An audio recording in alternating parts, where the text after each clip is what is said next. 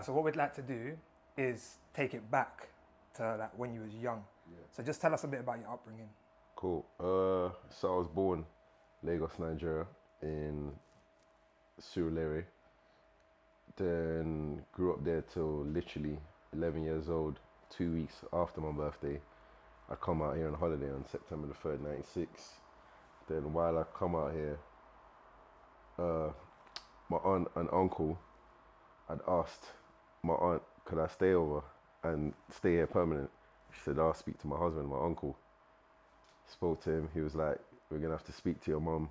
So we phoned my mum now, said to my mum on the phone, like, yeah, I wanna stay, I'm not coming back. She said, you know what, you said this from young, but like I said, damn, I wish it was the year that my uncle flew his kids to America, because I ended up growing up in America instead. So every year your uncle flew to either the UK or America. Yeah. Why those two countries, was it? Because we've got family in both places, yeah. Okay. Yeah. So you would have preferred America? I would have preferred America. Had you been there before? No. Okay. But I reckon if I'd grown up there, especially being sporty from young, yeah, I would have definitely ended up in the NFL. You'd have killed it. Interesting. I would have killed it. I would have. That kind of energy. I like that energy. I would have destroyed it. I love that energy. What was it about like the UK then that you saw in that week where you was like, I need to stay? You know what it is? When I was little, I always used to say, oh, I'm going to live abroad. And I remember it all started from a little toy that used to play the instrumental to London Bridge. Oh, yeah. Yeah. But you know what's joke? Growing up back then, you hear London Bridge falling down. And the picture on the toy was Tower Bridge. Right. So loads of people abroad always thought London Bridge was Tower Bridge. A lot of people don't know that over here, but a lot of people abroad always see Tower Bridge and they always think Tower Bridge is London Bridge, but it's not. Yeah. I thought that when I was younger as well. You see what I mean? Because that's what you'd always see as the main showpiece of London. Yeah. So it was more like the sights that attracted you from a young age. The sights and the people that I met within that week of just playing around in the park and things like that, I was just like, right, I could actually live here. Right. You know what I mean? What kind of things did you, off the back, notice was different between like growing up in Nigeria to even just that week that you was out here? Were there any major differences that you... The way the kids moved. Yeah? Yeah. Like, you know, like in Nigeria, like your parents would say something and instantly... Over here, there was always slight rebuttals. I was just like, like, you know, I have freedom of speech. You know what I mean? And also, I'll tell you another thing, why my mom kind of agreed for me to live here was because in school I used to get into fights, bro, all the time. In Nigeria? Yeah. I used to get into fights because I would never have it from no one. Like, my mentality has always been like, don't back down from very, very young. So I remember like, my mom, she always used to say to me, if you lose a fight, don't come home and tell me. Like, don't come home crying. So my mentality was like, right, if I lose, just keep quiet, figure out how to go win. Yeah. Then when you win, come back and tell the whole story of what happened. So I remember like sometimes my mom would get letters from teachers and all that complain about this happened or that happened. And my mom would be like, rah, why did this happen? I said, all right, so-and-so tried to fight my brethren, so-and-so beat me up. I had to figure out how to win. The next day in school now, I might have had like a bag in my hand, swung it, bam, hit them with a book, bam, you know what I mean, stamp them out. That sounds like WWE. You know what I mean? I always used to find ways to win. I remember like even one time there was a big kid, he was like, so in Nigeria, if you fail, you get held back. Yeah. Okay. So you can't go into year 7 unless you Wait, pass. Could that be multiple years? Like, Bro, this kid was 14, he was in year 6. So he was already bigger than me. So I remember one day, like, we've got into a fight. Me and him used to be cool. So he's tried to bully someone I know. And I've stepped in and I was like, oh, leave it. So he's tried to switch on me. He's picked me up and put me on the wall. The kids are looking through the window like, Everyone's hyping it up, giving them all that energy. But me, like, I grew up with, like, in my area, I grew up with older kids who taught me how to fight from young. Right. So they taught me how to fight and win by any means possible. So now he's picked me up now. I've literally kicked him in the balls. He's dropped down, dropped me. I punch him in the balls. He's on the floor now. So I'm holding the edge of the mirror window and I'm jumping and I'm jumping and I'm stamping on him. Then I've creeped back into class now. Then teachers have found out what's happened. They've made me go outside. Bro, you see how it's sunny outside right now? I had to do this for time. It's the old school punishment. What, one finger? One finger, one foot. That was the thing. One finger, one foot. Anytime I drop my foot, I was getting beaten. I was getting beaten every time. Every single time.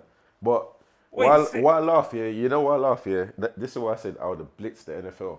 Because I used to get into so much trouble. I didn't realize that all these punishments had me conditioned from early.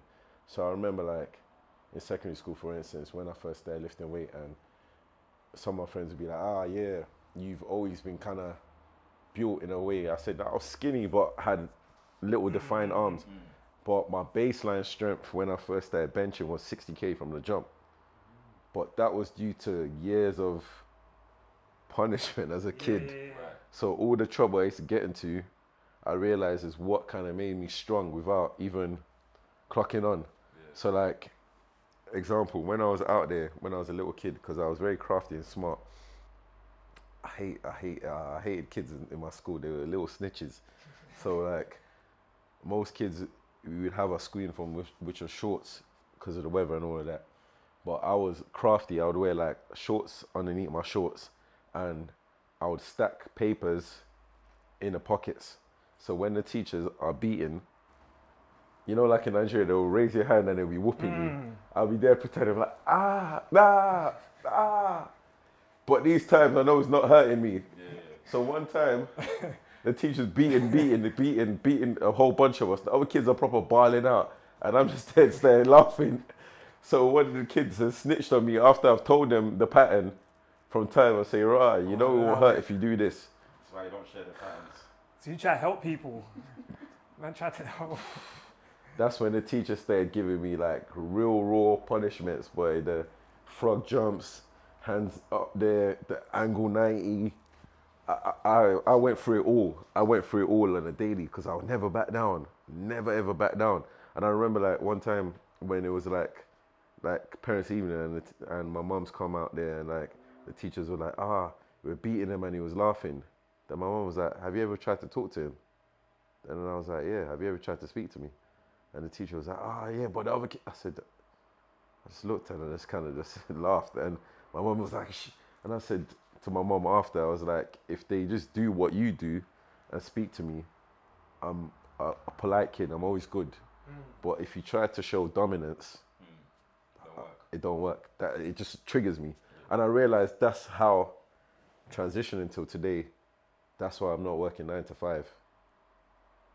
Because I realized from young, like even when I used to work 9 to 5, I hated it with a passion. I would listen and I'll do things, but I was just like, I just always hate being dominated. I'd rather make less money on my own terms than make more money on someone else's terms. It's weird, but it's just, I realize it's been ingrained in me from young. Interesting.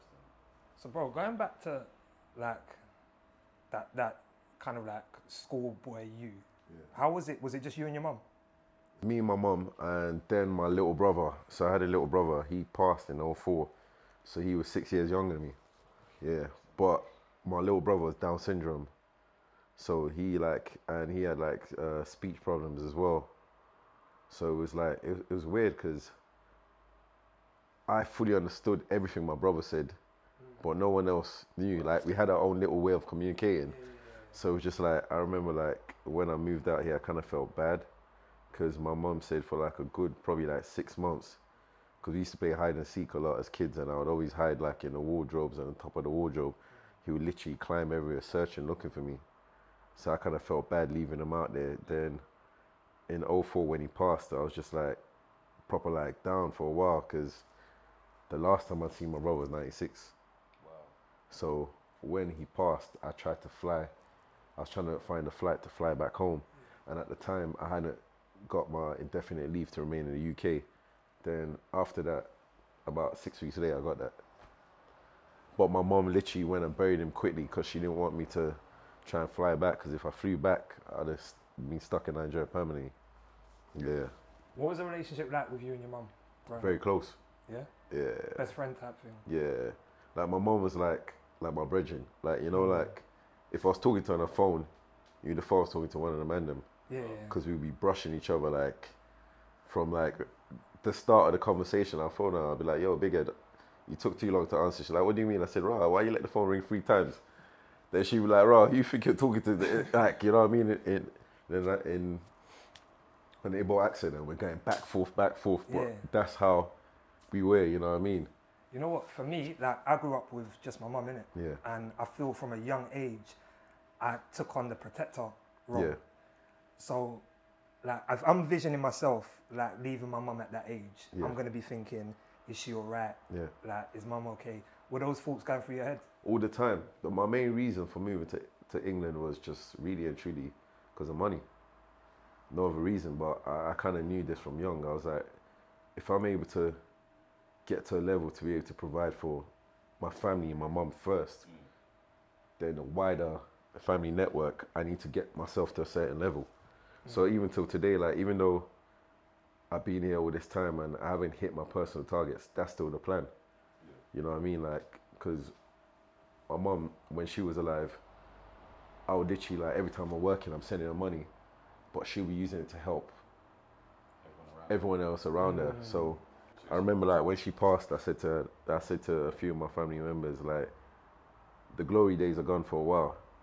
And a few of my cousins didn't get why I said that. Yeah. Then after I explained to one of my older cousins, I said that basically, my mum, I think she worked herself to death where she put everyone else before her. And I said, I'm not going to do that. I'm Yeah. going to work myself to where I need to be. Then, you know what I mean? Then distribute. But before, I used to be like her because I always wanted to make sure my mom was all right. So all the time, I'm working. And my aunt is like, have you sent your mum money? So I'm there trying to make sure my mum's all right, trying to make sure my aunt's all right, and not watching after myself. So just spending, not realizing. So after my mum died, what happened was all the funeral costs kind of came from me. Apart from when my brethren have said, so Gabriel's made all my brethren chip in like little money Yeah. to cover off like my rent and bills while I was gone for a month. And I said to him, bro, I proper appreciate that. So it's like even fast forward to now, how he's always on my channel with me and all of that. Like I rate Gabriel higher than most family members just due to the way that he's always got my back no matter what. And imagine my mum being a lot of my family members' favourite, apparently. You like chipped in for a funeral. And unfortunately, like after my mum passed, a few of my aunts and uncles have passed, and I've chipped in money in that day, and my cousins have phoned me and said, thank you, you've put in more than so and so and so and so. And I'm like, you know what, your mum and dad were always nice to me, you know what I mean? Yeah. So it's the least I could do. But at the same time, I could have probably done more. But just due to how I felt at that moment when my mum passed, Yeah. I can't lie, it kind of made me bitter for a tiny bit because I felt like you lot have been around my mum more than me. Because bear in mind, I left my mum at 11. From 11 to, say, when my mum passed, I probably spent a total of a month around my mum. That's like a 20-something year span. You get what I'm saying? So there was people a lot closer to her than Exactly. you. Yeah. So even though like my mom raised me in my early years, as I grew older, I was very close to her, but my aunt was as equally close to me as my mum. So like sometimes I could kind of feel at times where my mum phoned me and said, "Oh yeah, I haven't heard from you, and how's your aunt?" I'll be like, "Oh, I saw her yesterday." She's like, "Oh yeah, you're always," you know what I mean? Yeah. And I said, that's the closest thing to you around me. So me and my aunt are very, very, you know what I mean, close. Okay. Like, yeah, like when I moved out of home, she thought I'd be the prodigal son. She thought I'd be the one who never comes home. Because when I lived at home, I was always out all the time. But I said to her, I just wanted my space. That's what it was. It wasn't. That freedom, innit? Yeah, it's just the freedom of, I know that if I'm upstairs, you're going to phone me. Could you go shop and get this? Could you go do this? Like, I still need to breathe. I could be sleeping, you're knocking my door to find you the remote. I'm like, mate, have you even looked? It was on the seat next to you. Before they look, they come to you. Yeah, you know what I mean? I said, that's all that was, nothing more. You know what I mean? So in terms of like your dad, was Yeah. was there any relationship there? Up until when I was like 6, like just around the time my brother was born. But since then, I ain't really had no communication with him. Yeah. See, when I touch on subjects like that, that's close to me because like my dad was very inconsistent. Like I got 3 half sisters, grew up on the same estate as my dad and his other family, but he hardly checked on me. Like That's literally, mad. like me and my mum moved the state when I was 9. Yeah. He came to check me then. Then I didn't see him for 7 years, Yeah, and like to this day I don't have a relationship with him. He Yeah. don't know his grandkids or anything. yeah, But like for me, I felt like I carried a bit of resentment because I also saw how much my mum had to do because there wasn't because a man there there. wasn't a man there. Did you feel any of that towards your dad? You know what? It's weird. Like, even though like till today, we don't speak, and I've got siblings like you. They're all older than me. So my older sisters are like 10 years older. They're twins. Then after that, it's one of my brothers. Then my next brother, he's how old is he? 5 years older than me. Are these half siblings? Yeah. Okay. I try not to call them that. Right. I had a bad habit of calling half, but your siblings are your siblings. Yeah. It's I don't think it's fair on them calling them half. You know what I mean? Like, we should call our dad the half. So the last one, she's a year older than me, but she came out here and checked me like 7 years ago. That's the only one I've met out of all of them. Okay. Then my brother, who's 5 years older, he hollers at me regular. So I kind of feel bad because I find it hard keeping communication because, you know what it is, I'm so used to being by myself Yeah. that a lot of people get upset with me when they don't hear from me frequent. But I'm just like self-sufficient. I don't Yeah. like. You see, like I'll I give you an definitely example. relate. You see, like during pandemic when people was losing their minds, it wasn't affecting me You was one in a bit. calm space. I was in a zen mode. Yeah. You know what I mean? Like, I found things to do. Like, I'm naturally someone who could always make something out of nothing. So I found things to keep myself occupied. So when everyone was going mad, at that time, it was time for me to kind of reflect because, bear in mind, pandemic started like beginning of March 2000. I buried my mum December 2019. So after that, I remember coming back home and I was like, oh, I'm going on holiday. I need to get myself out of here. Like, you know, like everyone's coming, oh yeah, you're right. And at that moment, that's not what you want to hear. Me and Marvin gone to New York, come back. Following month, I'm still kind of like in a daze. I was like, oh, let's go Paris for a quick weekend and end of the month. After we come back, literally a few days later, COVID had hit all of us. Wow. A week later, we're in lockdown. You get what I'm saying? So I was already in that mode anyway. I was already locked down from my mum passing funeral period and all that. I wasn't working. Lockdowns come. I'm already in my house all the time. So I was already used to not mixing with anyone. I already locked myself in. I would literally just show up once a week and drive to Tesco, buy food. Then one of my clients that I used to train, because she knew I didn't want to train her in that period, she would drag me to the gym once a week. And I'll just do legs once a week with her. Then I'll just go back in and just kind of stay by myself. So I was already kind of like in that zone. But when I snapped out of it now and I said, rah, back to me, lockdown, I said, get inside. So yeah, COVID kind of taught me more about myself, where I realized that I've always loved my company, but I loved it even more. Yeah. Certain people can't be on their own. Yeah, Like, they can't. I don't know. Like I've met, especially women. I find like some women that I've met in the past, they needy. They just don't like being on their own. And I've always been someone. It might be because it was just me and my mum. Yeah. Do you know what I mean? But Yeah. I enjoy my own company. Yeah. Like, put me in the yard, and I can stay in my yard for a good week or so. Like, I'm not bothered. As long as I got food, I'm all right. There you go. Yeah. Let me ask a question though. If the both of you, like, do you get scared of getting used to being that way? I'll tell you this here, I've got no choice but to get wealthy. I realise why. I need multiple rooms. I need a shared room. I need a spare room. 100. I need a study room that it's not going to be for studying. It's just for me to lock myself away and take a few hours and just be away from everything. Because if not, it will be hard still. But you know what? I've dated someone who understands that if I'm silent, there's nothing wrong. Like, I like people who can understand that me being silent is not awkward silent. It's And you don't have to tell them. yeah, I don't have to tell them. Where I've dated someone who I proper liked who was the opposite, where, oh, you're right, you're okay, you're okay. Yeah. That started to annoy me. Because now there's a problem. Because you're always like, oh, you're right, are you okay? Wow, there was nothing wrong. But now you're just forcing on something. It's become a problem. I feel like for me to function at the level I function, I need that space. Because and you're a man that does so many things, so to You me, need time for your brain to start thinking and resets, resetting and putting things together to make it make sense. 100%. Yeah. Because if I don't, I will then become irritable.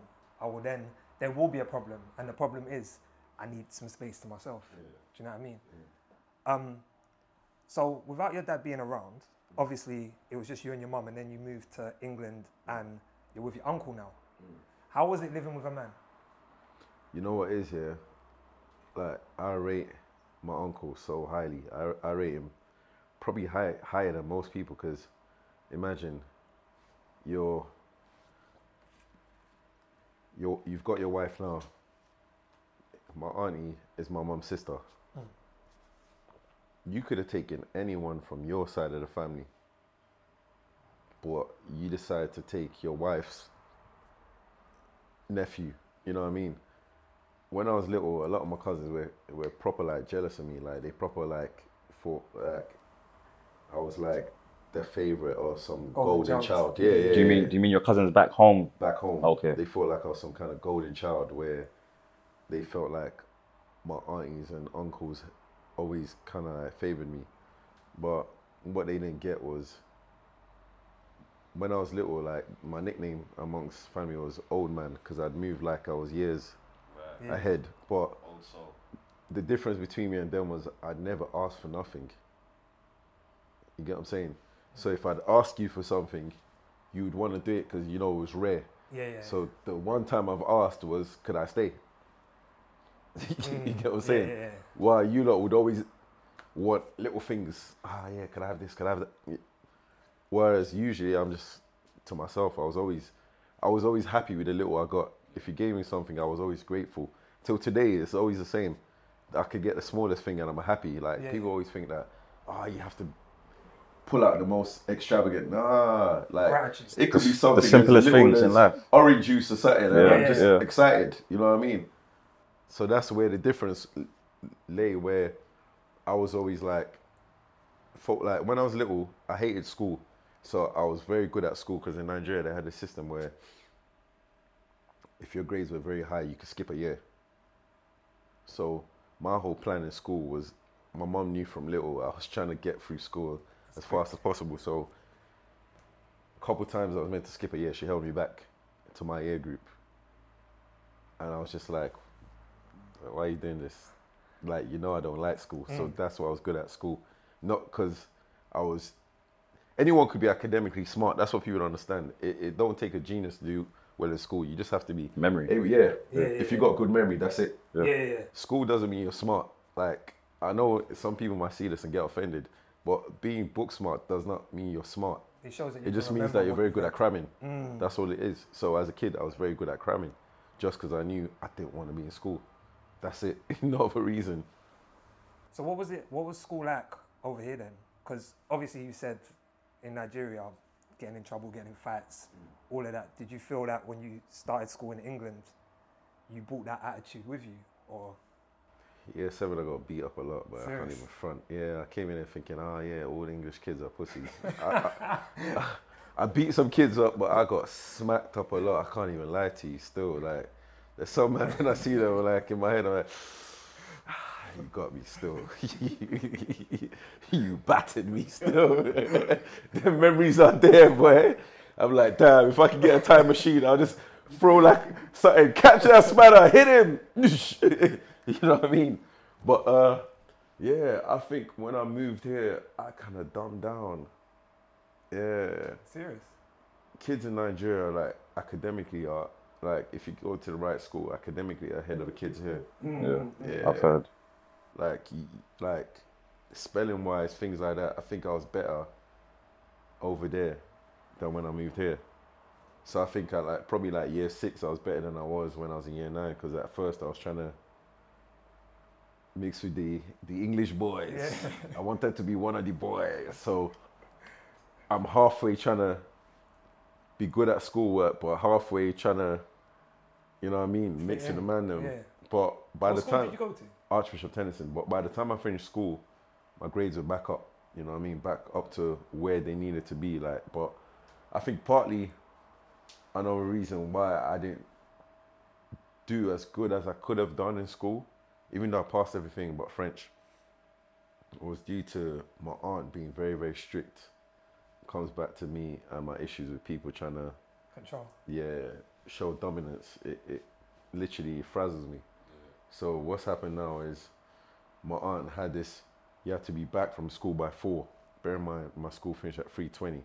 So there wasn't no time to, 40-minute window. there wasn't no time to mingle with no one or this or that. So at one point when it got to, why my grades got better at the back end of school was, by the time it got to year 10, I'd rather just stay in school. So after school, I would just stay in school and do my work at school. And our worst subject was English language and literature, but I got 2 C's in both. But I used to stay with the English teacher, which was my deputy head, and he used to help me a lot. So like even during half term, when he would be in school, I would go into school in half term, and he would help me with my work to get better grades. So like, proper rating for that, because you didn't have to do that, you know what I mean? But it was a thing that I come from a family that's very competitive, so I still wanted to pass. So like in my family, you want to be the best at whatever you do. So I think if my aunt wasn't as strict as she was, I would have got better grades. Yeah, but due to her being so strict, I felt like I was in prison. Imagine you come home at 4 o'clock. By 4 o'clock, you have to eat. 4:30, you have to go to your room and study from 4:30 to 7:30. A child's been at school from 8:20 in the morning till 3:20. It's mad. Your mind is not thinking bookwork. Nah. So what started to happen was, I think when I was in school, I got into a pattern of, I always used to sit down at chairs by the window, and I'd always be looking outside. And I realized that come from always being, I don't want to be here no more. Yeah. You know what I mean? Like, I remember the first few years of living here, like, I'd be moaning to my mum, like, yeah. Like, when my aunt goes out the room, I'll be like, I don't want to be here. Like, I hate it. But You regretted the decision early on? because my mum, like, when I was a kid, like, you come back from school, you just go outside and play after you've done your homework. Like, literally, I'll bang my homework out fast and just out there just running with the kids, like local kids, kicking ball, just running in the sand and doing a madness. Then back in, then go sleep, get ready for school. And, like, me and the kids are all walking to school catching joke. And, you know what I mean? We're late every day. That's why we used to get into trouble as well. We'd be late every day because we stop and we'd talking to, like, the little kids who don't go to school and all of that, and just, like, little like, area boys, you know what I mean? Then coming here and just feeling like all your freedom's been taken. Like, it was annoying because I remember, like, I got my first mobile phone in year 9. And, you know, back in them days, you weren't allowed a phone. Like, your parents weren't buying you a phone. So I remember, like, I bought my first phone and no one knew I had a phone for like 3 years up until college. I remember just after my 16th walking, like, hey. My aunt was like, bro, you got a phone? I was like, I got 2, man. This is my old one. So I remember, like, in year 9 talking to some of my brothers who'd gone jail in school, and they sounded like they was having a whale of a time in jail. I was like, bro, what's going on? Why does it feel like it's more fun there than out here? You know what I mean? So I remember, like, when I was younger, like, and my aunt saying, oh yeah, why are your grades this and that? And I was just like telling her that you're too strict on us. Like, you don't give us that time to do nothing. Sunday, we're in the whole day. If we don't go church, you're going to make us stay in. Saturday, we've got this little window of we have to be back by 6:30. But you've taken us to do food shopping, and by the time we get back into the house, it's 3:34. So it felt like I was in some prison camp or something. So due to that, I just didn't care about bookwork as much as I used to when I was younger. It became a chore. It became a chore. It wasn't fun, you know what I mean? But when I was younger, it was a thing that I would just literally study because I wanted to get out of school quickly, and being from a family that's super competitive, I wanted to have the best grades at the same time. I wanted to be the best athlete. I wanted to be the strongest. I wanted to be everything, you know what I mean? But by now, moving to here, I was just like, forget school, man. This is long, you know what I mean? When did you get that freedom again to like just stay out for as long as you want to? I think when I got to 18, when I started banging out overtime at work. So what happened was when I got to 18 now, I decided not to go uni straight away. I took a year out, and that's around the same year my brother passed and all of that. So I just used to work, and I was playing basketball at the same time. Then a lot of times I'll just be like, I'm staying at my girl's house because I didn't want to be at home. Yeah. So because my aunt was cool, my girlfriend. Okay. She didn't mind me going there because she knew that I was at my girl's mum's house. She knew I wasn't going to be on a madness. But me knowing there, I knew I was free. You know what I mean? My girl's mum wasn't going to say to us, stay in. Out and about. Out and about. You know what I mean? So, going back there, you mentioned some of your friends were in jail. Yeah. How was your kind of like friendship circle back then? Because obviously you're going into a school, and this is all new to you. Yeah. So did you find that you kind of gravitated towards people you shouldn't have, or? You know what? My friend circle is half and half. Yeah. Yeah. You've got the proper like screwed on, level-headed, full-on corporate. Then you've just got the down for anything. You would never see them man on my YouTube, put it this way. You would never see them on my Instagram either. They're never in pictures of me. Like you'd never expect them to be my brethren. But I've always got love for them. They're just loose cannons. So that's how my friend circle's split in half and half. Like, for me, I feel like our circle, I say we become a reflection of our circle. Sometimes we're a reflection of our environment. Growing up, was there people along your journey you've had to distance yourself from because of what they were on? And if so, because I know there's younger people probably going through certain things, like how did you go about that? You know what it is here? A lot of people don't understand, like, especially younger kids, they all think, the friends I'm with right now are going to be the people I'm going to be with forever, all the time. Some people are going to fall off.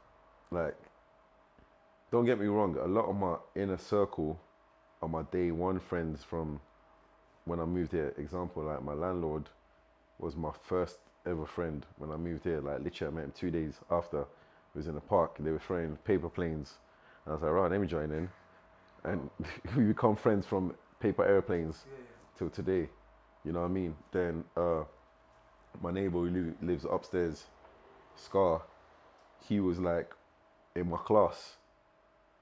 And we were rolling together at school, like literally, like this is like a week after coming here, and we're still, you know what I mean? I'm there always pushing his cleaning business. He's like, he's gonna be one of my clients like from next week. So it's still kind of some of the same people around me, but there's one or two people that just kind of just drifted off, and it's their fault. You know what I mean? Like, if we're all brethren, you can't be. Now you've decided to become full-time bad man. You can't be trying to rob your own brethren. Like, once you cross that line, there's no, you've put yourself away from everyone else. Because now, if I've seen you try and do it to the man out of, you know, like in every friendship circle, you've got people you're closer to. You've done it to the man you're closest to. You can't even know where I live. Yeah. Like, we're cool from afar. Yeah, but I will never tell you where I live because instantly I already know that I have to always watch you 24/7. You know what I mean? And I've got a few friends like that who we were close, very close when we were younger, but now but I know where they live. But they don't know that. Just in case. You know what I mean? Power circles, yeah? So that you've got, like you said, you've got certain men that are like proper screwed on. Like, How important is it for your circle to be diverse? Like, or for there to be people in your circle that are, I'm assuming, elevating you? Yeah. How important is that? It grows you. Like, being someone who's very competitive, you don't want to be the last. You get what I'm saying? So when you see your brethren doing well, you're happy for your brethren, but that gives you that inner fire. It comes back to what we was talking about earlier, where you've asked, would I date a woman who's making more than me? I said, yeah, because I know that's going to trigger me to want to work harder, to, you know what I mean, pull myself up to go to her level and go past her, to be the one who's, you know what I mean, giving her everything she wants and more. So I know that's going to inspire me. For some man, it's going to trigger them. But for me, I'm going to be inspired by, rah, my girl's doing this, that's great. So I get inspired a lot of times by my brethrens. You know what I mean? So they kind of make me think, rah, I could do a lot better than I'm doing. Like, I should level it up. You know what I mean? Like, I've got brethrens who, like this weekend, I was with one of my brethrens who, he was in the NBA. So I was with him Thursday, Friday, Saturday, and we were just out and about, and he's kind of someone who kind of changed my mind a lot on certain things, where before like 2019, if I start my day, I might train a client, train another client, jump in my car, bang out Uber. If I ended up in West End and it's like 6 p.m, I might be like, I'm going out this weekend, let me drive it to Selfridges, a cup of new top, 3 bills, I made that back. So I didn't really care. And I remember, like, before my mom passing, she was like, your new car is nice, you spent money. That watch that you bought, I heard your cousins told me. I was like, what do you mean about what watch? Like, I ain't told you about no watch, no nothing. So, your cousins told me, blah, blah, blah, this, that. It's the same one your uncle got, but your one is just slightly more expensive. I was like, oh, God. My mom was like, when are you going to save for your house? Funny enough, I did. But I could have probably had a bigger deposit at that time. Then obviously COVID and everything happened and blew through all of that. But if I didn't, right before COVID, if I didn't go to Miami and was around my brethren, my mind wouldn't have changed to, why am I always spending? Whereas this is your richest brethren. Like, give you an example. We was in Burner's party and he was the second richest person in the room. The richest person was Diddy. You get what I'm saying? But you never know this just because the way he moves. So I remember saying like to my other boys when I came back, I said, I'm not buying 3 bill shirts no more and all of that. It don't mean nothing to me. And they were like, what happened to you? I was like, mate, I went Miami. I'm rolling with man them who've got like 100 M plus and none of them wearing designer. Like, literally, I'm thinking, why am I the one who looks like the superstar? I look like when we're getting out, I look like I was about to drop a mixtape. You know what I mean? Like, I was gonna be like part of Free Bands and Joy Future. All I needed was a chain with an owl. That's all I needed. But these men have got dumb money and they say that certain men wear their wealth. Like, you see what they've got on them. Bro, the other day was out, he was wearing white Reebok Classics. I was looking at him thinking, where the hell did you find Reebok Classics from? You know what I'm saying? He was wearing white Reebok Classics in the club. But literally being around him just made me realize, I was just like, what am I doing this? Am I doing this to stunt on other men? Am I doing this to try and impress women? Because I was like, if it's to impress women, even when I only had like 1 pair of trainers, I was still getting gal. So what am I doing? So that kind of made me kind of reset. Then it changed my mind. So like now, I could get to where I need to get to one day, and I don't think I'm gonna really change much. I think the only reason why I might go back to maybe buying, because I'll be like, now I could actually do it properly and do it how I want. You know what I mean? I'm Nigerian, flamboyant. Let's not skip that part. You know how we are. It's in our culture. Trust me. Yeah. But for now, I'm just like, why do you around them, man? Just tone it down. Like, them men are showing you that they've got beyond. Like, even my brother only got a Sprinter van and a Jeep Cherokee. And I'm thinking, you've got mad money and you're in a Sprinter van. all your bridges are in Lambos and Rolls and all of that, but you just, so like when you're around that, it humbles you, man. It proper humbles you because you realize that these men are thinking beyond themselves. They're thinking generations after them. So would you say it's priorities? Their priorities are different to certain men that are wearing like jewelry and them things there. You know what? If you're a rapper, it's part of your branding. I get. It's part of the branding. It's what sells. But sometimes I feel like man them stunt to try and stunt on other guys. Let me ask you a question. Do you feel like a lot of men like dress and wear certain things just to impress men? More time, because a lot of times, a lot of brands that we wear, a lot of women sometimes don't even know them. Yeah. It's only if it's someone who's fully into fashion and lifestyle.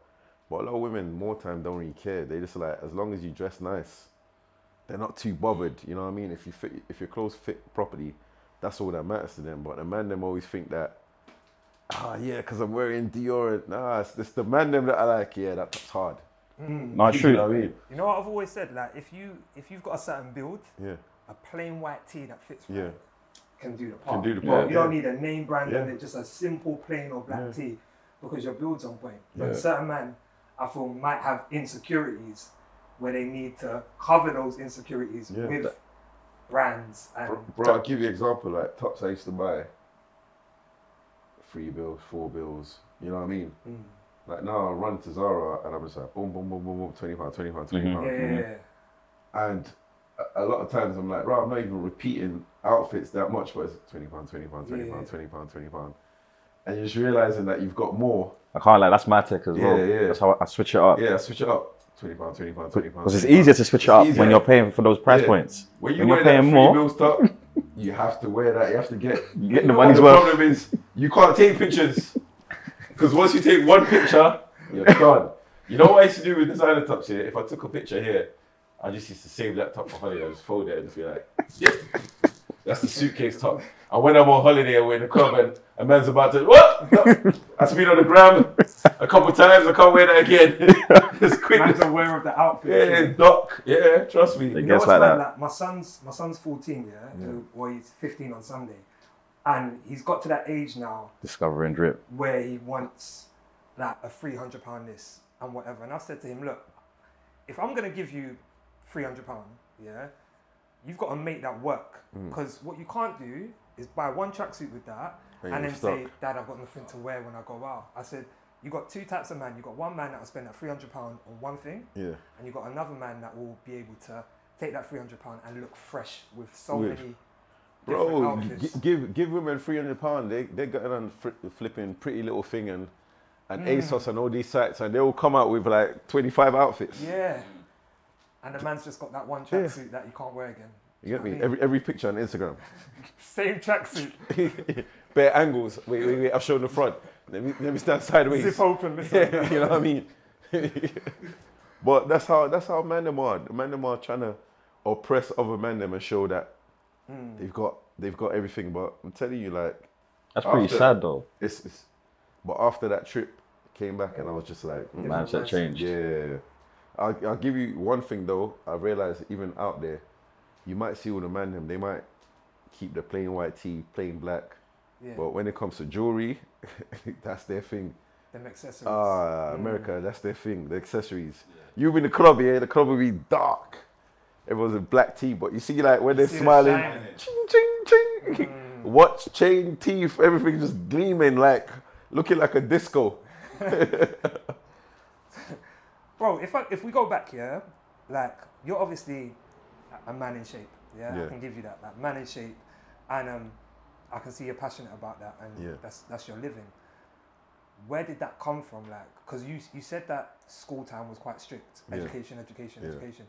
You haven't mentioned that sport in school or anything like that. So when I was little, my mum used to work in the National Institute of Sport in Nigeria, and so my first sports were like tennis and basketball and football.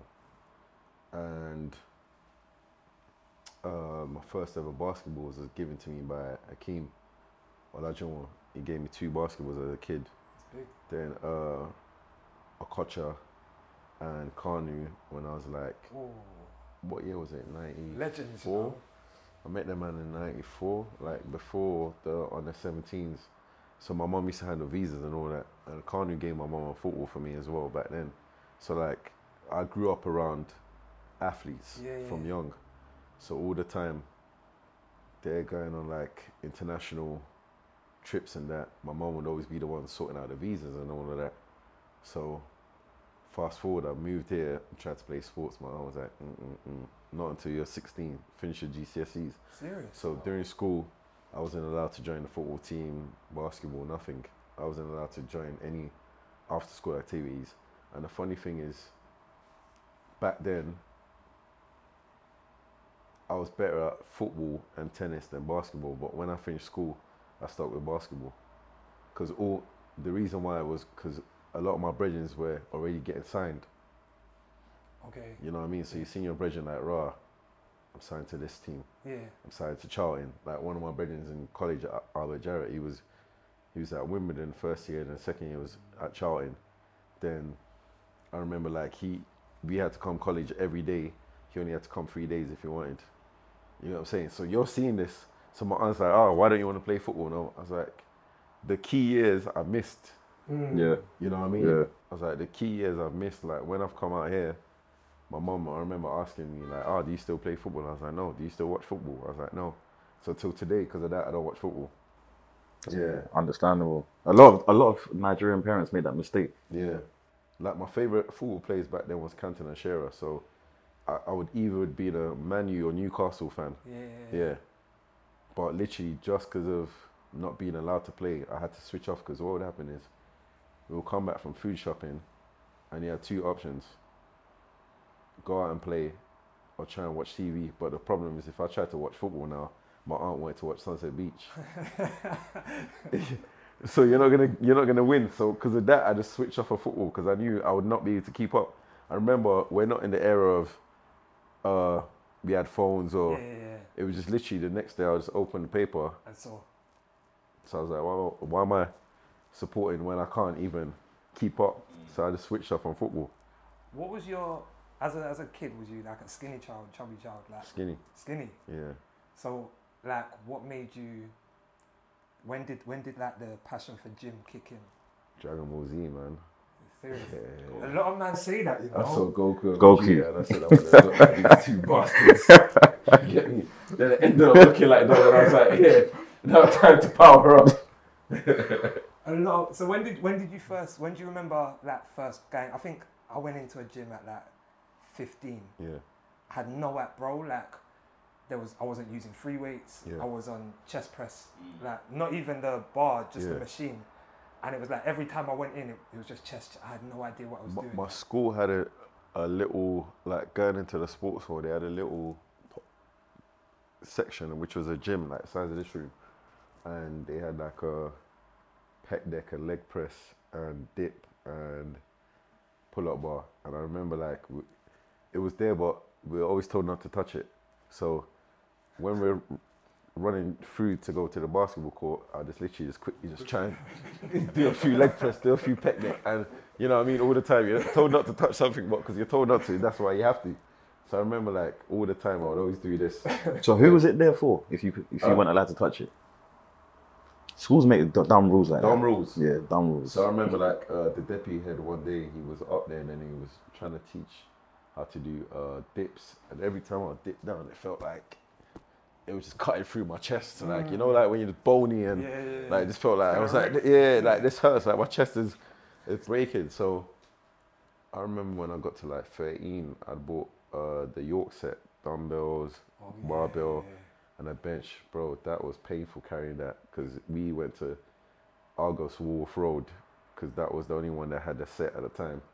So we threw that on the 35 bus. Caught the bus to Camberwell, switched to the 345. The 345 stopped on Stockwell Road. I had to carry it down one long road to our road. Me and my cousin just jogging this weights, jumping on the floor. We're like, we must make it home. You know what I mean? Then we went and bought a bench that we put in our room. So imagine, at this time, we've got a bunk bed in our room. We've got a little single bed because my cousin had moved. So my older cousin, he was born here. He got moved to Nigeria when he was little because he was bad. Like, he was bad breed as a kid. Yeah. So he got moved to Nigeria when he was 5 and came back in his, what was it, early 20s now? Yeah, he must have been in his early 20s then. So he'd come back here. So now we're free in a room with a bench and dumbbells and barbell. Tight, the room was tight. But we was just in there like, literally, so this is another reason why I probably didn't do as good as I could have done, even though I got good grades. Like, my grades were decent, but instead of studying, I was banging weights. Yeah, I was just there, just in my room, just From benching. what age and is this? It's like 13. 13? Wow. Yeah, because that's all I could do. There was nothing else to do. We weren't allowed TVs in the room. Yeah, and even every year, this is annoying thing, every year we would get bought either a PlayStation or 64, or I remember we got bought a PlayStation, N64, Dreamcast. Yeah. We got bought a Mega Drive. We would always get consoles, but we won't have time to play them. So anytime my little cousins would come from Nigeria, my other little cousins, we would just give them away. Because me and my cousin was like, we ain't got TV. And the one TV's in the front room, and my aunt always wanted to watch Sunset Beach or Coronation Street or EastEnders or... So it weren't getting used. them programs scarred my life, where Emmerdale and all, you know what I mean? Like, literally, there was a pattern. She would start and just go one after the other, and Neighbours and all them. It's too much. So anyway, we didn't get to really use them apart from when we opened them on Christmas Day. So we just always give them away. So having our weights in our room was just our thing. We would just be weights in the room. We had a pull-up bar on the door to be doing pull-ups and doing weights. I never trusted the pull-up bar on the door, you know. No, I was fine still. I always just had this fear of like, you It know what, would it this just fucking break. fall It could down. hold up to probably like 100k confidently. Serious? Yeah. Because even now, when I go to my old house and my cousin puts it up, I'll go there and do a few chin-ups quickly, just for old time's sake. Nah, it was a mental thing for me. So Yeah. where did like personal training come into it? Basically, my ex-girlfriend, I used to always go gym with her, and anytime I go gym, the trainers in the gym will ask me questions on how do you do this or how do you do that, and she was like, "Rah, these lot are always asking you, and they've been PTs for years." She's like, "Why don't you become a PT?" Because she's like, "You don't like working nights anyway." At the time, I was working security, so she's like, "If you do PT and do security at first, you double up." Oh yes, that. So that's how I got into it. What age was that? This is 9 years ago. 9 years ago. Yeah. And so obviously by that point, if trainers are asking you for advice, Yeah. you've already got your frame. Yeah. Yeah. So from 13, Yeah. was that just consistent weights? Are we No, talking? so 13 to 16, consistent. Then at 16, I started playing for Brixton Top Cats. So when I started playing for Brixton, my coach won't let me lift during the season. So imagine off season, wham. September will come. By the time Christmas comes, by the time April comes, Marga, back to slim. Then May will come, back lifting. September comes, stop again. So that was pattern for Yo-yo. years. Yeah, yo-yo. Then after that, when I stopped playing basketball, it's about 2008.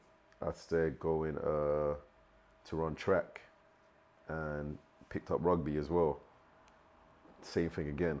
I would lift during the off season. During the season, I didn't have enough energy because track was intense, and all the lifting we do was more like Olympic style, where we do like cleans and stuff like that. So track was so intense. Then rugby was hell as well. So you just didn't have no time to really focus on the gym. So by the time season finish, by the time 7 seasons come, I'm skinny again.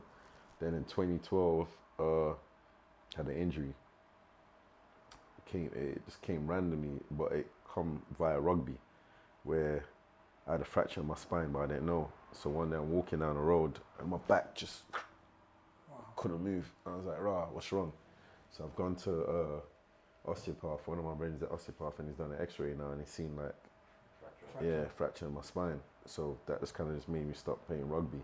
And he was like, "Yeah, if you keep on playing, Risking.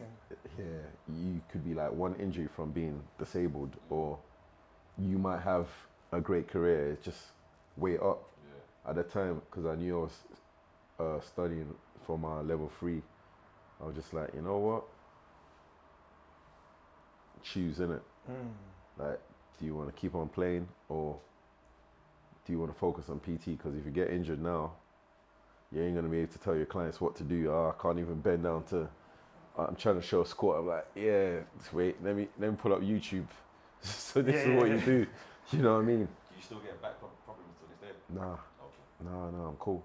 Yeah, I was lucky where my brethren had his place in, at the time was Victoria, then after Mayfair. And he just used to say to me, come before my clients come. So his clients come from 7 and I'll be there at 6.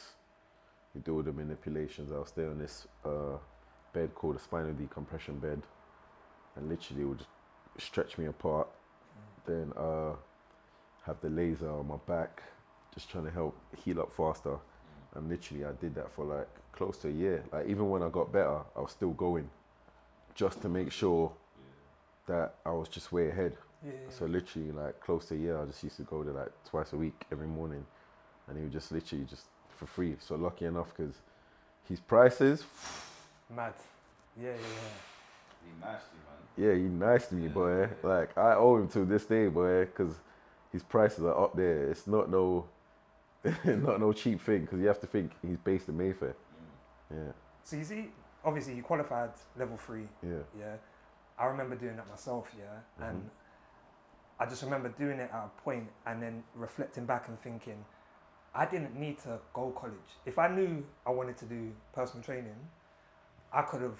Like, I went college because I felt I had to go. yeah, I didn't go uni, but that Yeah. personal training qualification I could have probably got at the age of 18, but I Yeah. got it at like 28. yeah. Like, for like younger people out there watching, what would you have done differently in like post school if you could go back? I'd have never gone uni. Serious? Yeah, How come? I did that more for my mum. A bit for me, but more for my mum, because you know, like African parents, they have this bragging rights with Yeah. the others, yeah, and having a degree, but my degree don't affect any part of my life. You know what I mean? So I could have cut that out totally. And just got that personal training qualification. Yeah, early. because literally all uni taught me was discipline. Yeah, that's literally all I took from uni. Because while at uni, I was like, right, if I could stay here from 9 till God knows when, and when you got coursework, sometimes you don't leave there till like midnight, because I'm like, I can afford to work for myself. Clockwork. So like, you know, sometimes when I might have like an event, I might be training, I might film YouTube, I might be doing something else, and everyone's like, how do you do it? I'm like, mate, this is a breeze compared to uni. Yeah. People don't realize here, to be stuck on your laptop, listen to a lecture, just chatting, and you're just like, oh my God, like all of this is on slides, but this is what we're paying $9,000 to, so that you could put all these slides up and just go over slides that you're talking about. I could have stayed at home and gone over the slides myself. Then after that, you've got loads of work to type up, so you're gonna be there for like 5-7 hours. You might start off on a row and go through half of it, then brain freeze kicks in, you spin around on your chair 5 times, you look out the window, you start chatting shit to a girl that's sitting over there, the man that was sitting over there, you start playing cards, you know what I mean? Before you know it, 7 hours are gone and you're like, damn, I'm still here, they ain't done Wasted, nothing. innit? Yeah. But that's uni. So now imagine you put the same hours into yourself. It's a breeze. It's literally a breeze. That's why it comes back to what I was saying earlier on about in regards to like dating and how I avoid people who don't train, because they start trying to throw their insecurities on me, 1, and 2, when they start mentioning the thing about time, and I'm like, from Thursday to Sunday, clink clink. No one is tired when it comes to enjoyment. Yeah. Like, I have brethren who now be like, yeah, this gym thing is long, blah, blah, blah. If I said right now, this celebrity's got a party tonight, brother, they'll find a way. they will be the last one out of the club, and they will still find a way to go work. So I said, everyone prioritize what they like. Like you were saying earlier, there's days where you don't like gym, but guess what? You still go. Because you know what it does for you mentally. So everyone prioritize what they like. So when people say to me, oh yeah, I haven't got time to go gym, I'm like, I know women who've got 2 kids, 4 kids, and they bang out gym. I know a woman who, she doesn't live too far from here. I think she got 4 or 5, got her own business, works like 12, 14-hour days, and she still trains. Everyone puts what they want as their forefront. You know what I mean? I always say that if someone's achieved something in worse conditions than you, it removes your excuse. Because I feel like a lot of people will be like, oh, but I've got 2 kids. Well, if I bring you someone that now has 2 kids and is doing it, that kind of removes your excuse. Your excuse, yeah. Oh, I've got 1 leg. Okay, if I bring you someone with 1 leg and 1 arm, and doing it, it removes your excuse. But I think we can be comforted by our excuses sometimes until we meet someone that's doing it. How important has gym been to your mental well-being, especially with everything you've gone through, losing family members, lockdown, all of that? It keeps me like focused and disciplined, because I'm like I said, gym's gonna take maximum 2 hours of my day. That's if I'm having one of those days that, you know, like when you're a big kid, like a candy shop where you want to try everything. Yeah. If I'm in gym 2 hours, that means I just wanted to try everything that day. Like I'm in a zone. I'm like, yeah, I want to do this. I'm overdoing it, but I'm enjoying myself. On the average, I might be in 1 hour, gone. You know what I mean? So for me, it's, even though like it looks like it's the big part of my life, it's fun and work at the same time. Yeah. But I don't let that dominate, you know what I mean, my whole personal life. I'll say something on this year that I hate that happens in real life. I hate when I'm out in, let's say, like a day party or festival or something, and I'm enjoying, and someone starts talking about gym. Just like, brother, there's a time and a place. There's some fine women walking around. You must get that all the time, though. Everywhere you go. There's some fine women walking around. The music is thumping, and you want to talk to me about how much I benched the other day. Bro, please stop. Please, not now. It's like, I love the gym, but right now... We're going to cut this clip and put it out there as a notice. Yeah, we're talking about Hennessy right now. You want to talk to me about flipping what? I'm trying to be like you, bro. I've got a confession, though. There's a time and a place, bro. I love gym, but come on, man. We need to, you know what I mean? But it comes back to, there's some man who I realize, their whole personality is the gym. So when they're around women, they don't know what to say, but yeah, today I squatted this. Yeah. And now when they're around men who they look up to in the gym, it's the same thing. I'm like, bro, like, stop trying to chirp me, man. I'm okay, man. You know what's mad? What I mean? Since the co-parenting stuff has taken off, like I've been in the gym, and certain men have come up to me and been like, my baby mum's doing this. What do you think I should do? There was one time, like literally, I'm in the middle of a set, and a man's come over. 15 minutes we're there talking, and I'm just like, Ray, you're telling me everything about you, innit? And it's like, this ain't the time. This ain't the time. But I'm trying to knock through my workout. workout. Subject, I can't even be like, you know what, we got to stop. But like, so I can imagine you're known for, bro, like, for gym. Do you know what I mean? Like, I'll tell you, what YouTube has indirectly done, it's kind of made me become my old self as a child, where I become more to myself, where introvert. Yeah, where I've gone through years where I've become very extroverted, but YouTube has made me become very closed again. Why is that? The other day, for instance, I was in the park, and I was in the park for 2 hours, and my brothers are playing their set, and I had to go stand far back with my cousin and just watch from far back, and my cousin's like talking, and I said to him, yeah, let's just chill here. He's like, yeah, this, that. And I said to him, I have to stand here, because every time I go and stand in the middle or close to the DJ, people start either talking about gym or this episode of YouTube. And you know, like there's certain days where you just want to be around your brethren, and you you don't even want to be thinking about nothing else in life. You just literally just want to hear the music. And the week before, I was at Matt's barbecue, and I wasn't gonna go. And my boy was like, "Oh, why are you staying indoors? I know you could hear the music from your house." I said, "Yeah, I could fully." Like every time I open my door and go to where my little gym setup is, I could hear the tunes thumping, and I'm there singing along. And he's like, "Rah, you're being an old man."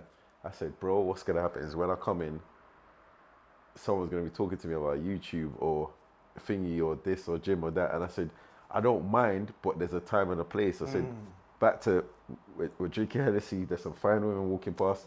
I want to appreciate the vibe. Being in the Bro. moment, innit? When I was at home, I could hear the music. When I was at Matt's, I couldn't hear the music. Because it was just Just head man in your ear. man, then one after the other in my ear, back to back to back to back to back. At one point, bear in mind, I only listened to house.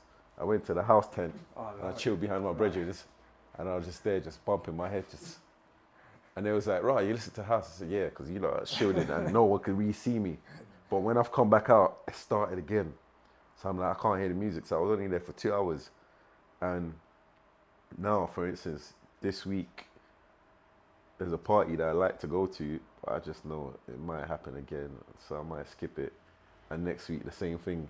That's bad that you've got to skip the event though. Bro, like, you know what it is? Before, I used to think to myself, some of my famous friends, I used to think, you lot are moving bougie, but it's not. It's just, Understandable. yeah, it's understandable now. I get, like, they don't get to chill. Like, it's always something about, oh yeah, this thing that you was in, or that you was in, or like, you're always stuck in work mode. Yeah. You get what I'm saying?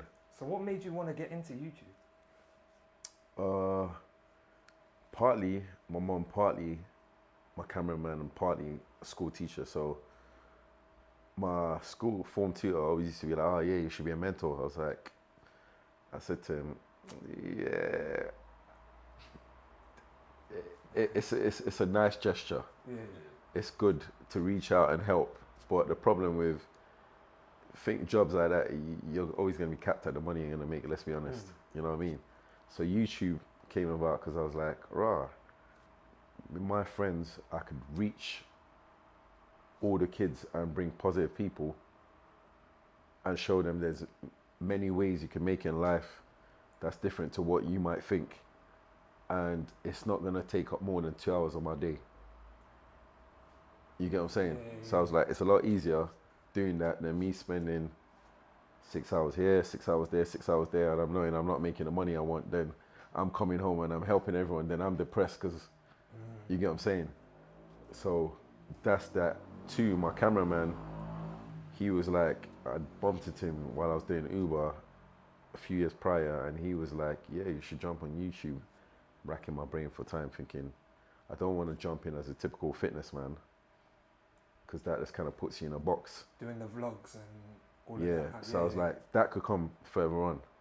But if I jump in differently, it would bring in a different look to me compared to everyone else. Then my mom, she was always like, from young, you were always popular, but you always seem to like want to be in the shadows. Why is that? And like, even though to everyone it comes across like I'm extroverted, I'm more intro than extra. Yeah. You know what I mean? Like, just they call it ambivert. I think 33% of me is the extra, 67% is I'll just rather be by myself 24/7, and I could just be in my own little world and nothing really affects me. You know what I mean? Like, outside there could be nuclear bombs going off, and as long as I got food, I'm just there looking at, okay, just another Wednesday. You know what I mean? So her saying that, it kind of started hitting more after she passed, because she was like, the kind of money you're going to want to reach, it's going to come from your network, and it's going to come from the people you know. So if you keep on hiding, you're never going to reach. That's powerful, bro. You know what I mean? Yeah. So just something I had to give. So I had to just accept my faith and just say, you know what? It is what it is. Just accept that people naturally gravitate towards you, and people naturally like you, and people naturally help you. So just take that as a blessing, because some people literally spend all their life chasing that. You know what I mean? Like, naturally. Yeah. So are you quoting Mumsy when you said the kind of money you want to make it's gonna come from your network. Is that what your mum said? Yeah, Okay. yeah. Wow. It's gonna come from people I know. Wow. You know what I They mean? say your network is your net worth, innit? Yeah. Yeah. And from young, I've always been one of the people. Fortunately, I've always had people in my circle who are very like strong at whatever they do. You know what I mean? So like, I've always had good people in my network, but I just always used to kind of distance myself from everything, like, because like I said, I'm one of those people. I kind of like my space, but I don't know why. But it's just always, it's always been like that. Maybe it goes back to when I was little and my mum always used to be at work and all of that. So I got so used to being by myself, or you know what I mean. Whereas now, if you left a kid like that, social services straight away, boy. it's But not I happening. understood what it was. It was just stay in or go to your neighbours next door. So my neighbour, growing up in Nigeria, like she was kind of like second mumsy at the same time. So imagine, let's say you got the balcony here. Our two balconies are interjoined at the back of the house. So I could just open my door, go into theirs. Yeah. And they never used to leave their door locked. We never used to leave our back door locked. So we just go in between.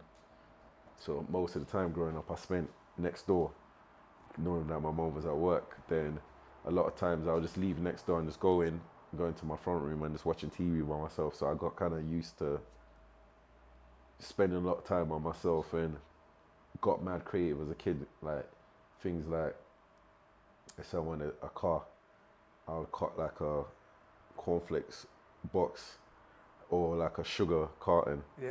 I'll draw and cut into a car, cut around it with scissors and all of that. Then I'll take like corn, cut the corn, put a biro through it, put you know the broomsticks, Yeah. put the broomsticks and rubber bands to push the rubber band right through. Then when you push the rubber band right through, you put matchsticks on either side and you wind it. Then it just starts rolling like a car. So these are little things that I used to do as a child. Yeah. You know what I mean? But that just came from being by myself alone. You just start Being getting able to creative think and you that, start yeah. thinking and start thinking out of the box. Do you know what? Yeah, like one thing I noticed is that a lot of greatness comes from being still and just being like not having any distractions around you. Like for me, when I'm just like I go for walks a lot. Yeah. So when I'm walking like in nature, I feel like that's the moments where I get a lot of inspiration and like God speaks to me. So that's probably why you're just naturally like gifted in terms of like creativity and like you're able to plan like with all the things that you do now. It's like those times alone, your brain's just working. Your brain starts thinking. Like Yeah. me, especially like at night time, my brain is just wide. Where it's just, I'm like, shit, you got to sleep. But that's when I'm just like, this came in my head right on the phone. That came in my head right down. Yeah. You know what I mean? How I know when things are off is how my house looks. If everything is super clean, that means that my mind is just still at that moment. Yeah. But the moment everything just looks like Clutter Clutter. everywhere. Yeah. that's when my mind is just like frazzled. I'm like, oh shit, like something's off. You What's know the what I saying mean? again?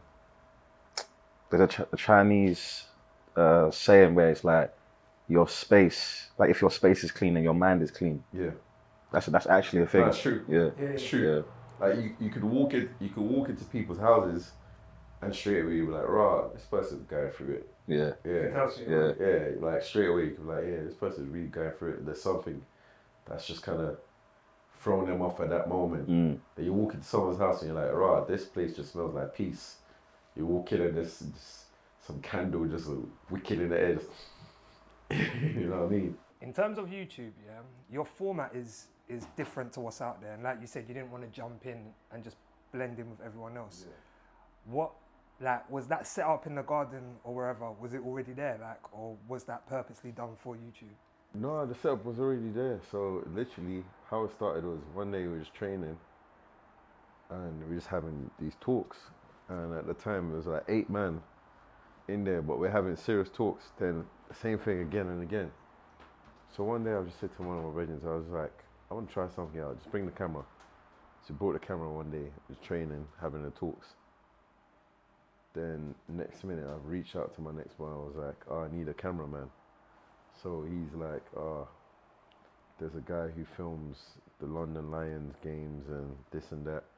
I could reach out to him. So he's done a couple episodes for me. It was the first one with Baba Tunde and the first one with Marvin.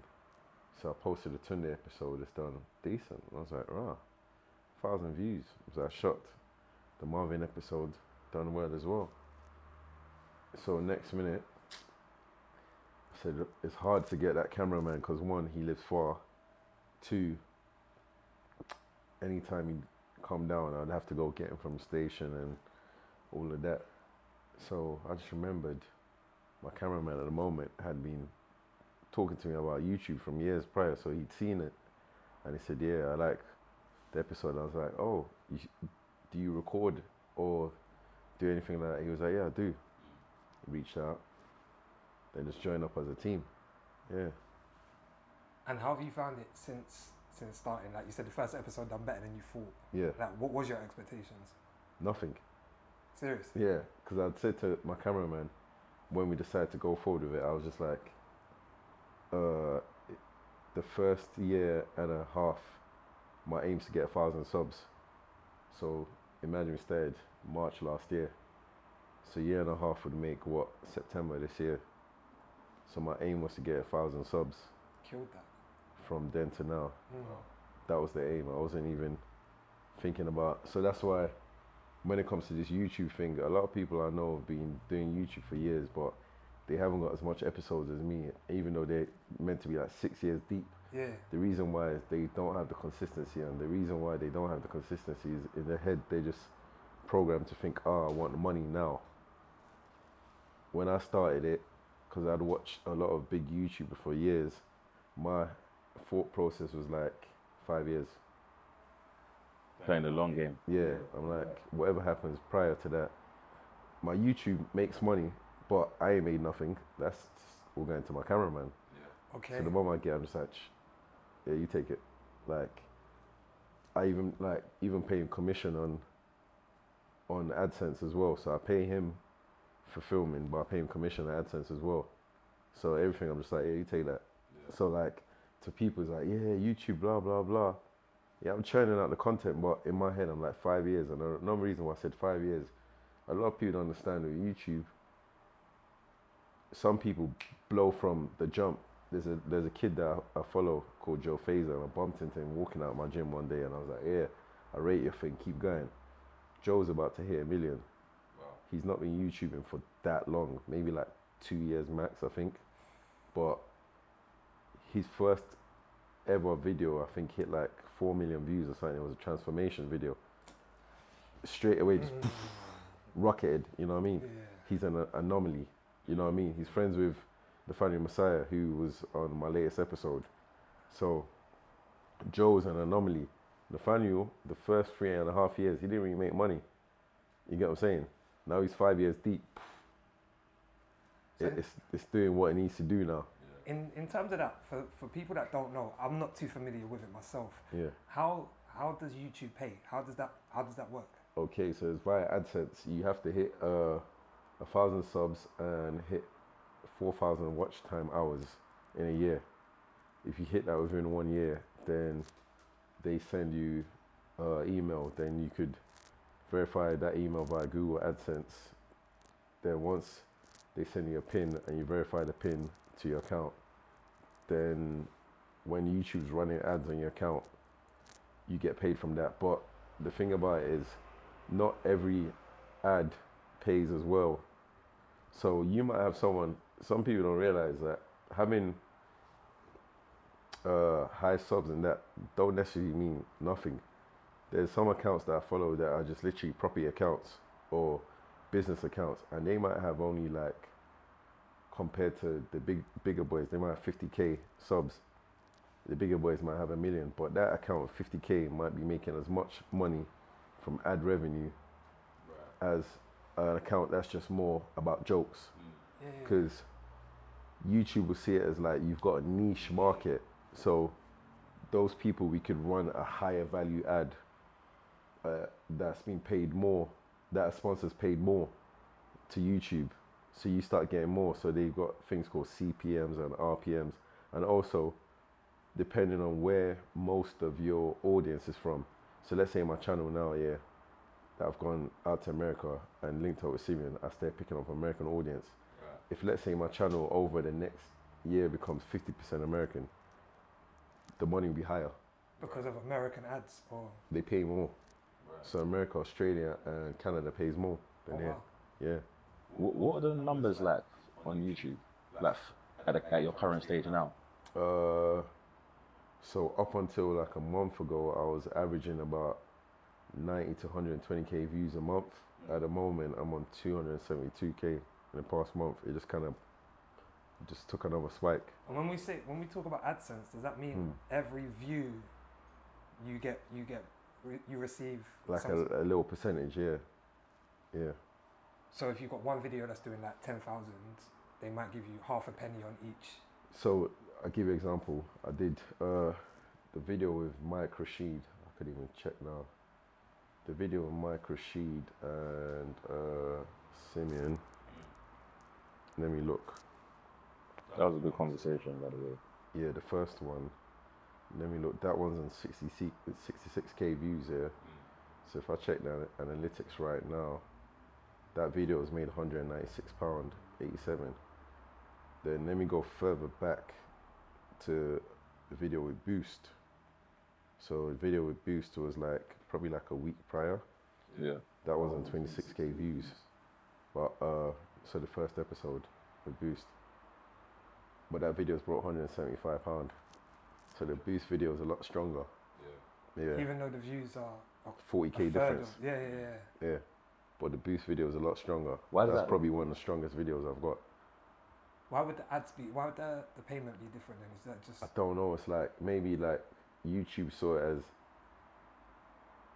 what Boost was talking about was catering to a wider audience that they can draw into and monetize. Right. So they start running a higher ad spend on it. Like, Yeah. one more question on that, yeah. So you mentioned there, like, you've got a year window, right, to get like 1,000 subs. The 18-month window. 18-month window. Yeah. You've got. So if someone's got an account and they're starting out on YouTube, if within that year or 18 months they don't reach 1,000, Yeah. can they no longer receive ads, or does that start again? How does that? No, they still have to reach the 1,000, but within a year window, the aim is to hit 1,000 subs and 4,000 watch time hours. Okay. You see, the thing is, yeah, a lot of people, yeah, they do YouTube and they put out short content, 10 minutes, 5 minutes, stuff like that. The other day I put out a little vlog, and that's probably like one of the, it was just random. I just threw it on randomly because it was just stuck in my phone. I was just like, I'm gonna waste this. Yeah. But I thought I didn't promote it. I didn't push nothing out. I didn't repost it on any of my socials. Put it up, but it was only 6 minutes.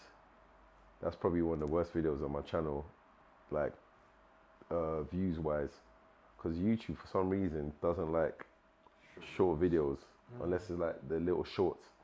They don't really like short videos. They want you to put out content. Like 10 minutes plus at least. Like.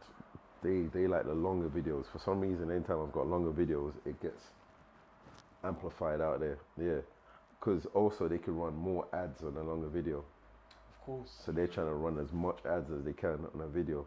So if your audience is, if their retention and attention span is staying long in that video's getting pushed out there. Yeah. So in terms of that, then what is do you have a goal now? Like, obviously you smashed your initial goal. Like, where's your vision now in terms of your brand and YouTube? I see YouTube as the top of the umbrella. Okay. So now I started the merch, that's off the umbrella. Then in the past year, so the online training is going to be like a year, the end of August. That's off the umbrella. So everything that I'll do will be kind of pushed via YouTube. So think about YouTube's running ads on my channel, but I'm running ads on my channel. So the bigger my network becomes, the more things I'm going to be able to run off myself. So even if the YouTube income goes crazy, that's not really going to be where the real money is going to be from. The real money is going to be from the training and the merch. Because whatever the YouTube, let's say I get to a point I've got like 1 million followers. All I need is like 1,000 people to always spend minimum of £40 a month with me. So if you got 1,000 people out of 1 million buying either a t-shirt, online training or something, that means every single month you're going to see 40k at the lowest. So think about all these big YouTubers like the Sidemen, KSI, Jake Paul, Steve will do it, the Nelk Boys, that was epic. Mr. Beast. Mr. Beast is a different character. He's on 100 million. So imagine 100 million people, 100,000 people spend, let's say, like every month with Mr. Beast £40. It's a lot of money. It's a lot of money. That's the reason why Mr. Beast could do the amount of charity work he does, because he ain't got no choice. Yeah. Like literally, if he doesn't do charity, it's gonna get wasted as tax. So he might as well. That's true. Bang it out. Yeah. So he bangs out like he spent like 4 million on videos, and hear the joke, yeah. Videos that he spent like that amount of money on, like the thingy game. What was that thing on Netflix, man? Squid Games. Yeah. He done the Squid Games on YouTube, and the video cost like 3.7 million, but the video was sponsored as well. But smart moves, yeah. In terms of, you mentioned that online training, right? Yeah. You say March that started? No, that started end of August last year. And how's that been for you? Like, It's. do you prefer that to in person? Is it easier? What was your reasons for? No, I prefer in person. But that day was more like it's more a business move, because COVID taught me that if something like that happens again and you're not online, you're lost in the source. You know what I mean? So you've got no choice but to be online. I rather one-on-ones, because I rather be able to see every little thing someone's doing and be able to correct it then and, you know what I mean, then and there. But online, everyone who took advantage of it during COVID, example, Kira London, gone.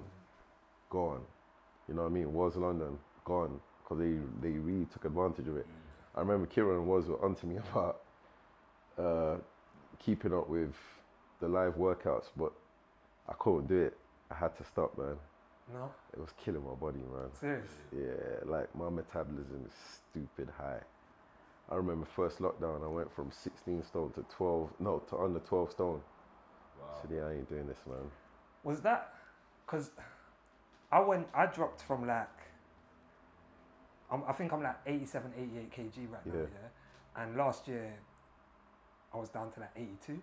Yeah, and during lockdown, I got to 82. I was more of in a depressive state though, I felt. So I wasn't. Was you still maintaining your diet and stuff like that, or was that? No. No? It was just literally the intensity of going on 5k jogs, doing the training online, and all of that was just making me shred, because I was not lifting no weight, so I was just dropping. Dropping. So I'd gone from like 102 to 82. Now I'm like 94. I'm good at 94, but at the time I dropped to 82. I went back up to 102. This was last lockdown. So at the end of April, I was 102 last year, and I was strong as hell, boy. Squatting 5 plates for 10, benching 180. I was just literally really, really strong, because all we were doing was every day. That's how the YouTube kind of started as well during that period, because all we were doing was every day working out and just sleeping. What's your diet like? I was just about to say, I couldn't let you go without asking. Do you eat healthy? Because we've had conversations sat down with a doctor, you know. My eating style is 80-20. So 80% on point, 20% trash. Right. Yeah. What's the trash? A lot of orange juice, a lot of apple juice. You know what's mad though? Like, because someone will listen to that and be like, no, but that's still... That's what I was thinking just now. I was thinking, that's not even... That's still healthy. I have that all the time. I thought you were going to say a mad thing. That's trash. It is though, yeah. The sugar. The sugar content is sugar. trash, yeah. It's trash. Also, Henny. That's my thing, you get me? I heard that. A lot of Henny. Yeah. Granola squares. Oh. Yeah, sugar. Mm. Sugar's my vice. Same. Yeah. Would you say you're a creature of habit in terms of training, diet, kind of like daily routines? Me I feel like I'm very stuck in my ways. There's that I pretty much almost eat the same thing every day as well. Yeah. I train religiously. Yeah. Could I kind of see you on a Monday, see Yeah. you on a Thursday, and your pattern be pretty similar? Sometimes. Okay. Sometimes. Yeah. What seems to change? Like before, I would like you. I'd probably eat the same thing all the time Yeah. because I'll just get lazy and just be like, you know, let me just stick with what's my favorite and what I Yeah. know. But now I'm experimenting. I'll just be like, you know what?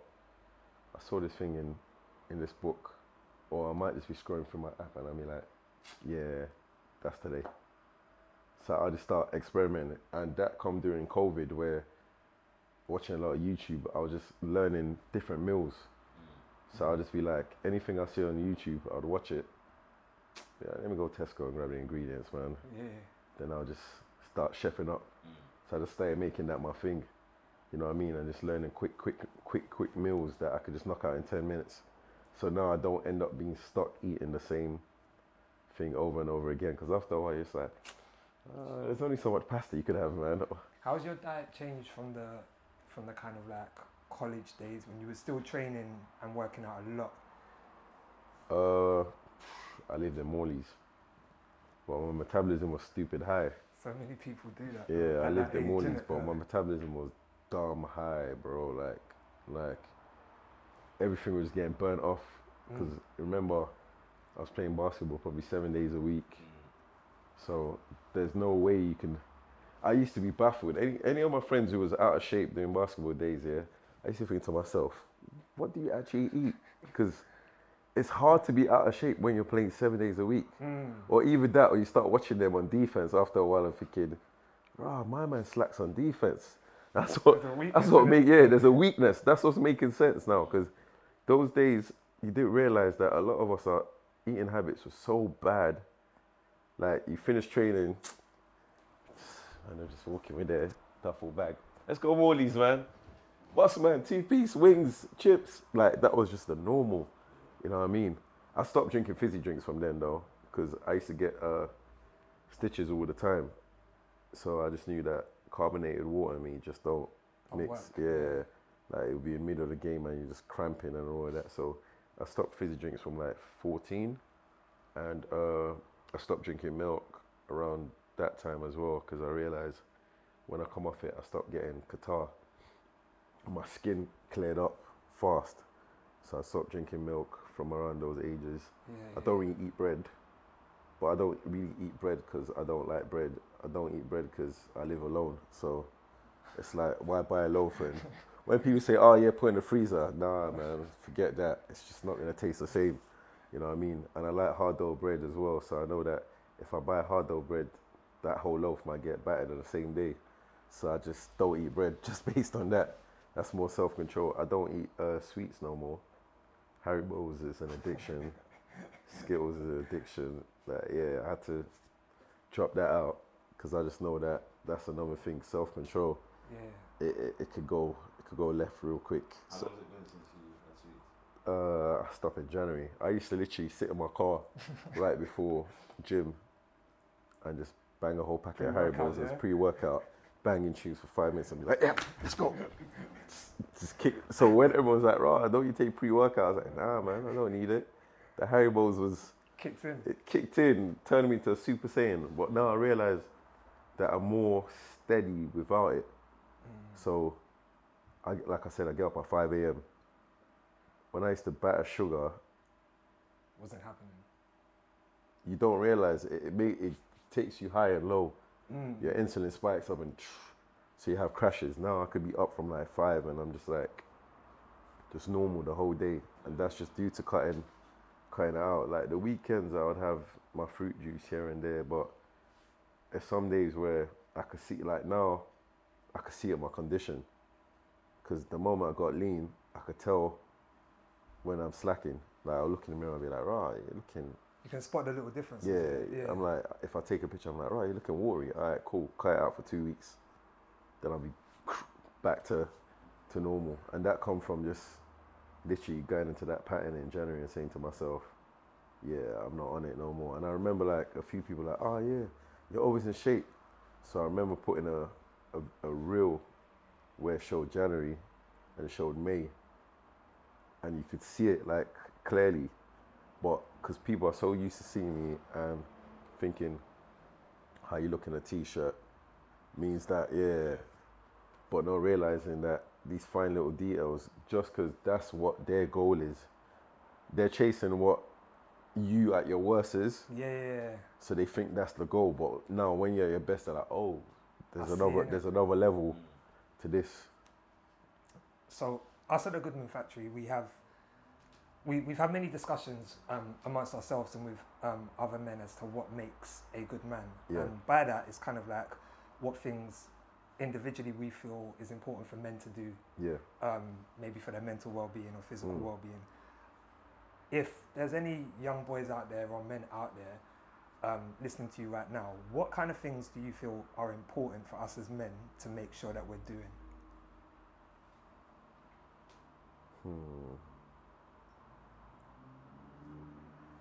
Simple things. First, always make sure you're very disciplined. That's one. Second, always make sure you're always kind to others. Always kind to others, because you actually don't know what you saying to someone today could have on their mental health. You know what I mean?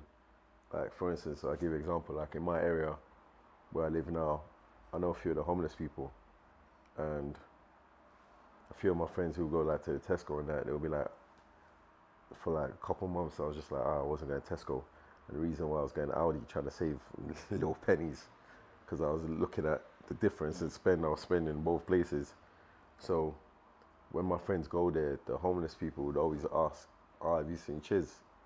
These are guys who go to my gym, and they're like, oh, why they always ask us about you? And I'll be like, be kind to people, because those people there, people are walking past them, looking at them, and not realizing that no one might have spoken to them in 2-3 days. So they're in silence in 2-3 days. And due to me being a person who's to myself a lot, I've seen that other people can't live like that. You know what I mean? Like, it might be good for me, but for someone else, it's just, you know what I mean? It's hard, it's breaking them. So always be kind to people. You never know. Like give you an example. When we're in Atlanta now, I'm in a day party. Some guys come up to me. He said, dope physique. I was like, thank you. And they're talking to him, busting joke. Then he was like, before you leave, could we get a gym session? I was like, yeah, whatever, cool, man. I did show him an IG. He's seen who I'm connected to and all of that. And then he was like, he'd seen the YouTube, and it was like, snap. When do you leave? I was like, the next day after, he was like, oh, next time you're in Atlanta, I could get this person. So there's a singer called Vito. That's his brethren. He's like, I could get Vito to come on your channel. Then his girl was a big YouTuber. He's like, yeah, I can get her as well to come on your channel. If I was an arsehole and it was just like, you've asked me, yeah, boom, boom, boom. They said, yeah, could we train together? And I was just like, yeah, when?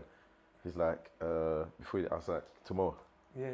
If I was an arsehole and I said, nah, I ain't got time, you never know opportunity. So be kind to people, because all the time, a lot of things, like especially with my network, has come from me just being nice to someone without wanting nothing, and someone just linked me with the next person. Yeah. Like, I'll say that's probably the most important thing ever. Love that. Yeah. Love that. Yeah. I think that's a wrap. Bro, I just want to say thank you. Honestly, it's been a appreciate it, pleasure. man. We touched on a lot. I've learned Yeah. a lot about you, and yeah, I think this is going to be a great episode. So It's gonna be a dope one. thank you for watching, and until next time, we out. Peace. It's fun. Yeah.